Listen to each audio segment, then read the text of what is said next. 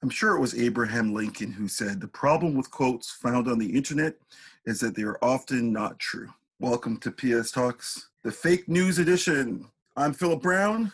And I'm Stephanie Panu, and this is PS Talks Co-op, the new podcast and talk show for management co-op students at U of T Scarborough.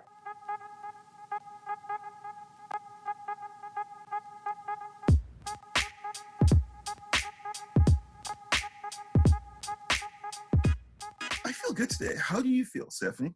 I feel good. It's Friday. Just looking forward to the weekend, and we have a great host on the show today, so very excited about that. Well, who's on the show? We have Mariana. Maybe she can do a little introduction. I'm Mariana Jardim, Jardim as in Mary, and I'm the liaison librarian for management, econ, computer science, math, and stats. Welcome. Wow. Thank you. Welcome. I know that Stephanie has some experience working in libraries. Since I was 15, I worked in a public library, so a little bit different than working in an academic library. But I think a common thing, at least that I've experienced, is people don't really know what a librarian is. So maybe you can kind of bust those stereotypes and let everyone know what a librarian actually does, especially in an academic setting. I'd be happy to. So unlike common belief, our job is not only to, put books away and shush people when they want to talk in the library. We do a lot more than that. My actual title in the library is liaison librarian. And basically what that means is that I serve as a communication bridge between the department and the library. So I'm dedicated to management and, as I mentioned, also CMS, computer science, math, and stats. And then my role is to provide my expertise and my support for teaching, learning, and research. So another way you can also think of what I do is if you look at me as a link between the people and the information they need. So when you hear liaison, hopefully that will help you remember that we are a link that connects people to information. Of course, the people in this case are management students, faculty, staff, alumni. They can also be members of the community. We often work with entrepreneurs as well. And the information that I help them access can come from lots of different places, lots of different sources. So, it could be a website, it could be research that's been published in a journal. And increasingly, I get a lot of requests for numerical information like statistics, raw data. Sometimes people need the actual data set that can act as evidence for or against a particular claim that they're exploring. And then, of course, it's also part of my role to teach students in our academic community how to find all of this information, this research and data. And then I help them evaluate the quality of what they find in order to determine whether they should use it, incorporate it into their work. And often what we find is great, but sometimes we come across, let's say, non-factual information or misinformation. That was a lot to unpack, Mariana. I want to tell the listeners out there a couple things. Can you confirm that you're not wearing horn-rimmed glasses? I am not. And that my hair is not in a bun either. Blowing out the myths, what librarians do today. What's the consequence of misinformation and fake news? How would you describe what misinformation is? Yeah, so sometimes those terms are used to describe the same thing, but they're actually not the same thing. Misinformation basically means that something is false, so it's false information, although perhaps the intention behind sharing it or spreading it was not to mislead someone. So it can be spread unintentionally. Whereas fake news is different because it's deliberate. So the purpose of fake news is actually to give off the impression that it's real news or mainstream news, and its creators really like to make it look like and sound like it could be real news. So it can be hard to discern between the two. They are similar, but they're not exactly the same thing. And even within fake news, there are many, many different kinds. Some fake news are just misleading. So an example of that would be, let's say, a headline of an article that doesn't actually match the content of the article. And of course, the purpose there is to get you to click on it, right? Because it's usually very sensationalistic. And then there is something that falls in this category that, if interpreted correctly, is actually not harmful. So that could be something like satire. Satire is not purporting to be true in the literal sense, but it uses language that is very, very clearly humorous, which could include false information. we're starting to distinguish some of the different kinds of fake news. But for the most part, when you hear fake news, I think what we're referring to is just information that's been intentionally created to harm people. So it's meant to be deceitful, but at first glance, they look like real news. It must be so difficult to distinguish between those. At first glance, if you're seeing something and it looks like it's real news, sometimes you read a headline and then you don't go past the headline. You kind of just see it. Let's say you're browsing on Twitter, or you're browsing on Facebook, or wherever you are getting your news, and you just see that headline and you take it at its word. How is that dangerous? I'll give an example right now. There are really important issues in the world where spreading bad information can lead others to do things that cause harm. So this could be, commentary on the economy. It could be commentary about certain groups of people. It could be stereotypes. And right now, what we're living through, the pandemic, it could be opinions on something like COVID-19. With COVID-19, some people have believed misinformation, for instance, about potential cures. And unfortunately, they've died as a result because they believe that. So we play a role in that. We have to make sure that we're not spreading misinformation because it can have real consequences for real people. But even when misinformation isn't physically dangerous, it kind of adds clutter. I think of it as clutter. And that just makes it really hard to get to the facts. What students really need to think about is that they're not contributing to that clutter. They're not contributing to the sharing of fake news. So some of the things that they can do is they should be verifying their sources of information. They should be looking for good quality information and evaluating the information that they find with a very critical eye. And here in the management department, not only my sessions, but everything that faculty and our instructors are teaching our students, I think are with that end goal is to develop critical analysis and that critical perspective. But moreover, I think students really need to ensure that they're not sharing things on social media without first verifying them. It's preferable to share from credible news sources or academic sources rather than, let's say, like your aunties and uncles WhatsApp group. Trust me, I get a lot of those messages from family all over the world, and you got to do your best to correct any incorrect information when you see it. Over the last few years, I've noticed there's been a rise of misinformation and fake news throughout the internet. Any ideas what's contributing to this rise in this misinformation? Disclaimer, this is my opinion, just sort of my impression. I think what we are seeing is that there's a lot of money to be made from fake news. I think in some ways, people want proof that the way that they view the world is the right way to view the world. And that desire feeds and pays for these sites, allowing them to remain active and to thrive. So it's a bit of a chain reaction. And as they say, the first casualty of war is truth. And when there are core ideological differences at play, I think that can certainly feel like a war in some ways, a war of words. We've certainly seen cases in the last few years where factual information was obscured or distorted in the hopes of damaging specific politicians or parties, or entire countries. One great authoritative source on this is Jeffrey Dworkin, who is the director of the journalism program at UTSC. He talks about how a journalist used to be able to trust that people were telling the truth. They could then report that out to the public with some certainty. So people looked for truth in the news, and it was a well-respected source. But now we have more information, and the information is delivered to customers way more quickly than it used to be before. So that means we have to be more skeptical as a result. We just didn't grow our toolkit of identifying fake news as quickly as the fake news was able to spread. While getting our news digitally is really convenient, I think it overwhelms people as well, because there's just too much of it. I mean, I've certainly felt it. This can really cause some people to not want to look at the news at all, but instead just look at those sites that they find are more agreeable. And usually those are sites that confirm their personal biases, their existing biases about the world. And I'm sure it creates a little bit of a sense of anxiety too. At least I felt that when you're getting an overload of information and you don't know, what to think about it. Yeah, you kind of go towards that one where it's like, oh, this feels safe. This feels okay. What would be, I guess, some sort of tip to curb that anxiety, that overwhelming feeling of where do I get the right information from? I know obviously the library is a great source for that, but how does someone start? That's a great question because, yeah, we do have a lot of wonderful and useful resources at the library. These resources are available to our students and to the entire learning community.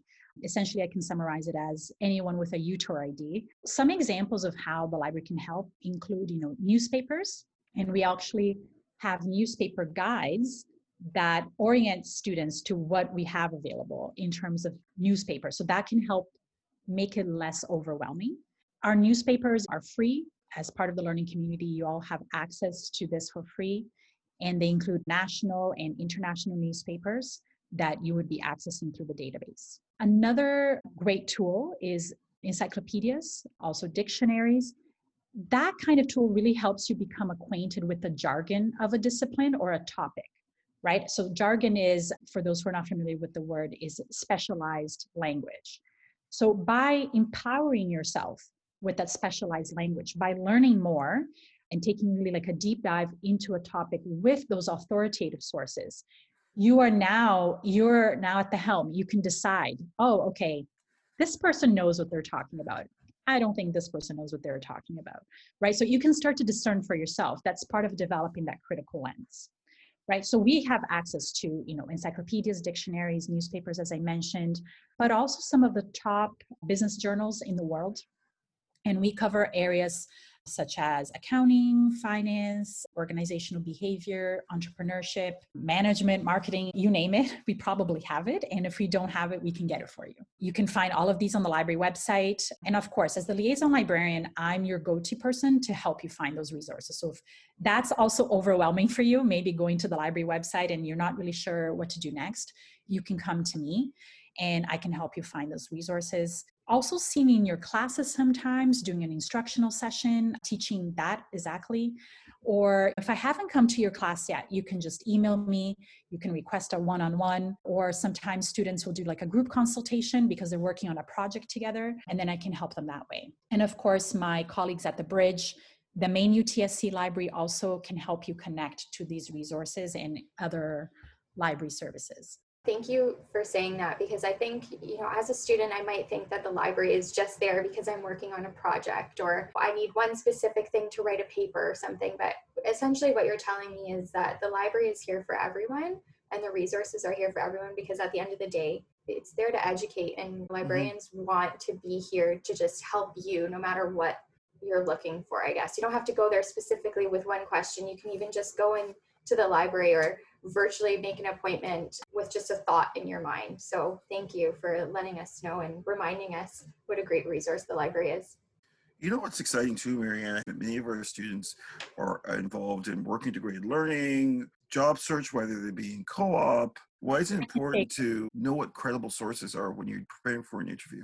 I actually go into the co-op preparatory courses, so the ACE classes. We have some amazing business research resources that can help students prepare for interviews so that you don't have an experience of a student talking about, I don't trust this very authoritative source. I would rather go to InfoWars or something like that. And so that's part of my job, is to come in and to educate students on that. For instance, the session that I did last week, I talked about 2 databases that students can go to. One, to search about industry information for the industry that they hope they'll be situated in once they're through the co-op hiring process. But then I also talked to them about how important it was to read the news, because when those reports are compiled, they don't contain information about what happened yesterday.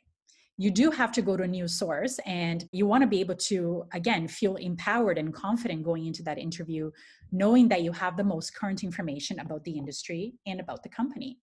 So that means that you have to look at news when you're preparing, or it's going to be very obvious to the employer that you're just not aware of all the issues at hand with that particular employer or job. So I think for that, because they have to go to news sources, what I would like students to think about is, first, think about, what do those misinformation news sources look like? What might they sound like also if they're listening to it on TV, in comparison to more credible news? So I'm going to talk a little bit about that and give you some tips that can help you as a student figure that out. So the first kind of giveaway is that fake news often come from sources that have no about page, or no contact information, or very little contact information, or usually no information either about the mission of the website or that news source in quotation marks. And sometimes fake news are just older stories that have been republished in the present day without any contextualization of the content or without acknowledging that it was previously published. So it could look like an older article taken out of context.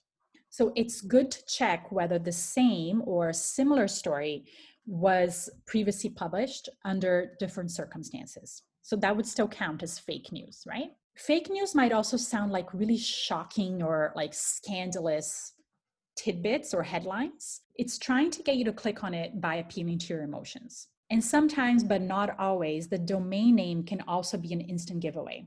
So if you see a domain name that looks strange to you, for example, the URL could be something.com.co. That's usually a giveaway. It's probably a questionable source. And also the other thing I would say is that fake news don't usually cite their sources. So in the body of the article, you very rarely see a citation or, this is where we got this information from. This is where the data came from. But this isn't always the case. So sometimes the sources are made up, but they're formatted, worded, and integrated into the content of the story in a way that seems believable. So those are the really tricky ones, and you just have to get into the habit of checking those sources. So those are some tips that I hope will help students in kind of figuring out what is real and what isn't real news. I've learned so much and just so much to digest, Mariana. We've got some tips for students checking the domain.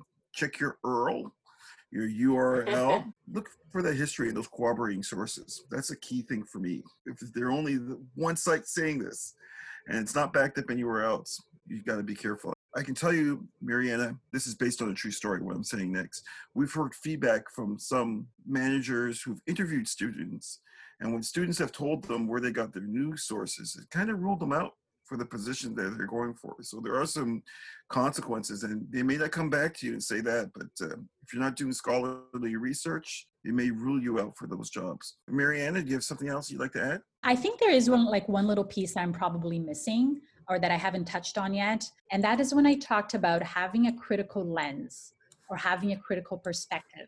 Because I know it's easy to say, well, we want students to develop a critical analysis skills.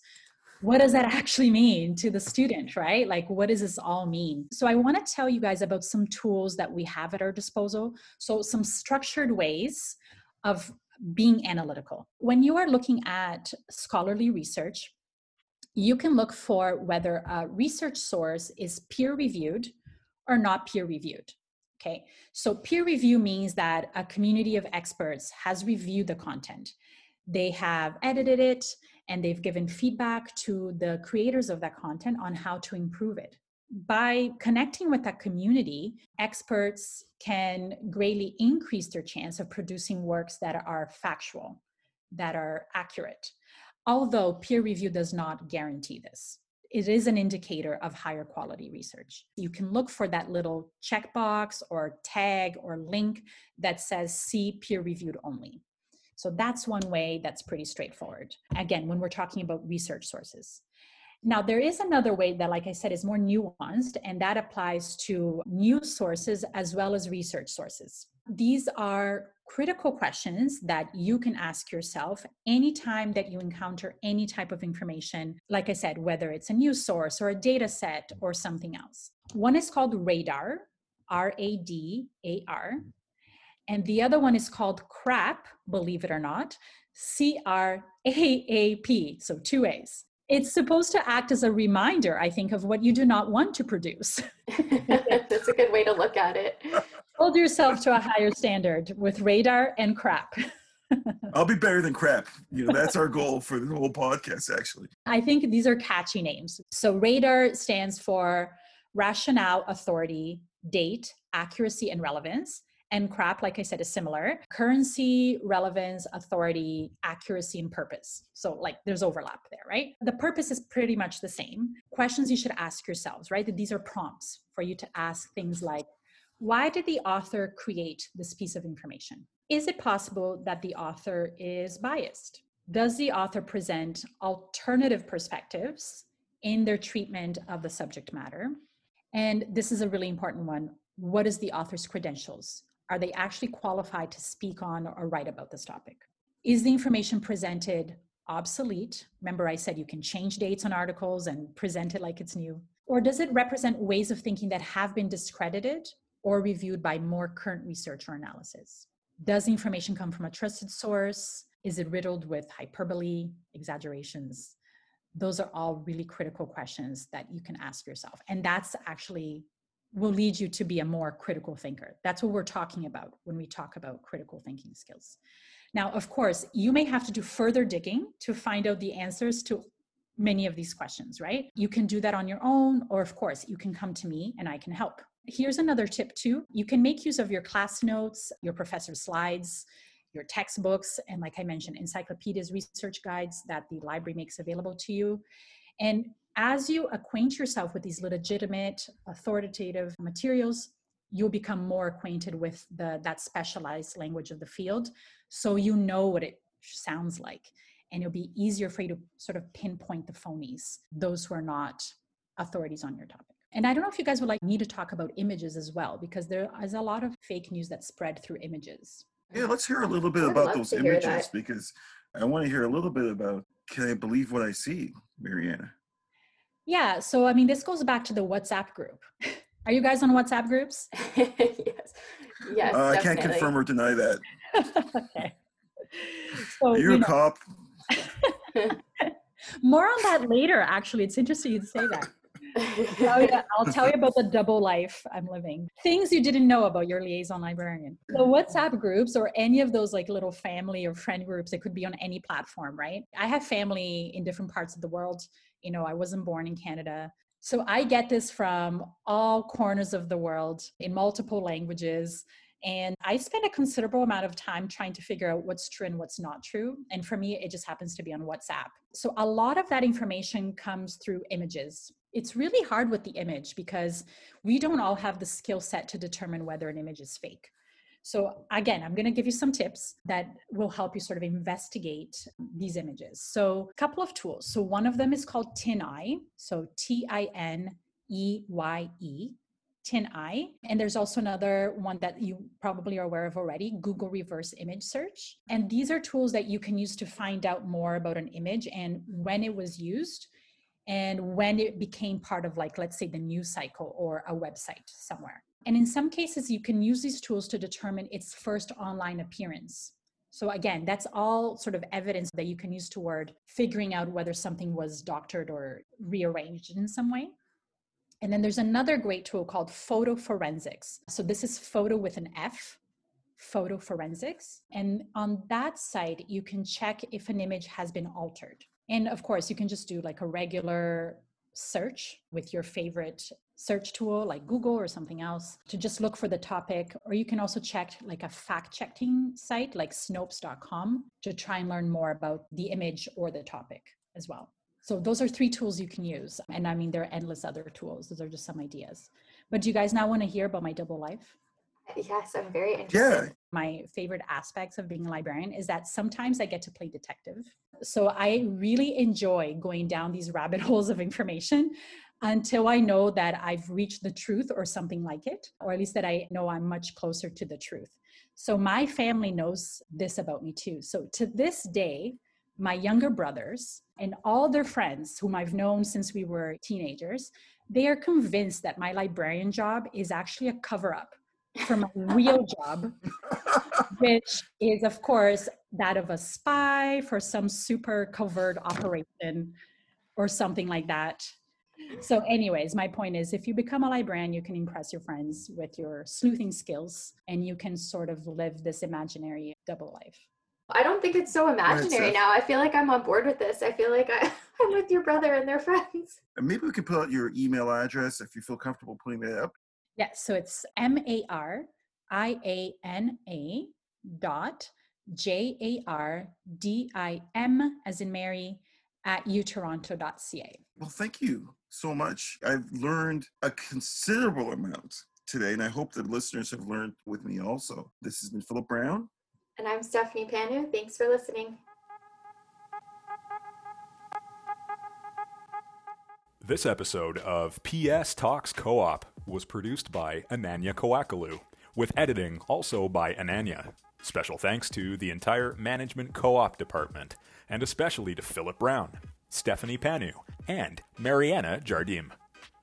Okay, students, don't forget that next Friday, March 19th, it's Management Casino Royale, the virtual Mesa Gala, where management students and the department come together and celebrate your success. There's our annual award ceremony, live music, over $1,000 in prizes, and even an escape room. You don't want to miss this. Tickets are only $5, and you'll even get a complimentary $15 Skip the Dishes gift card for attending. RSVP by March 15th. Visit Mesa at UTSC on Instagram for the link to book your tickets now.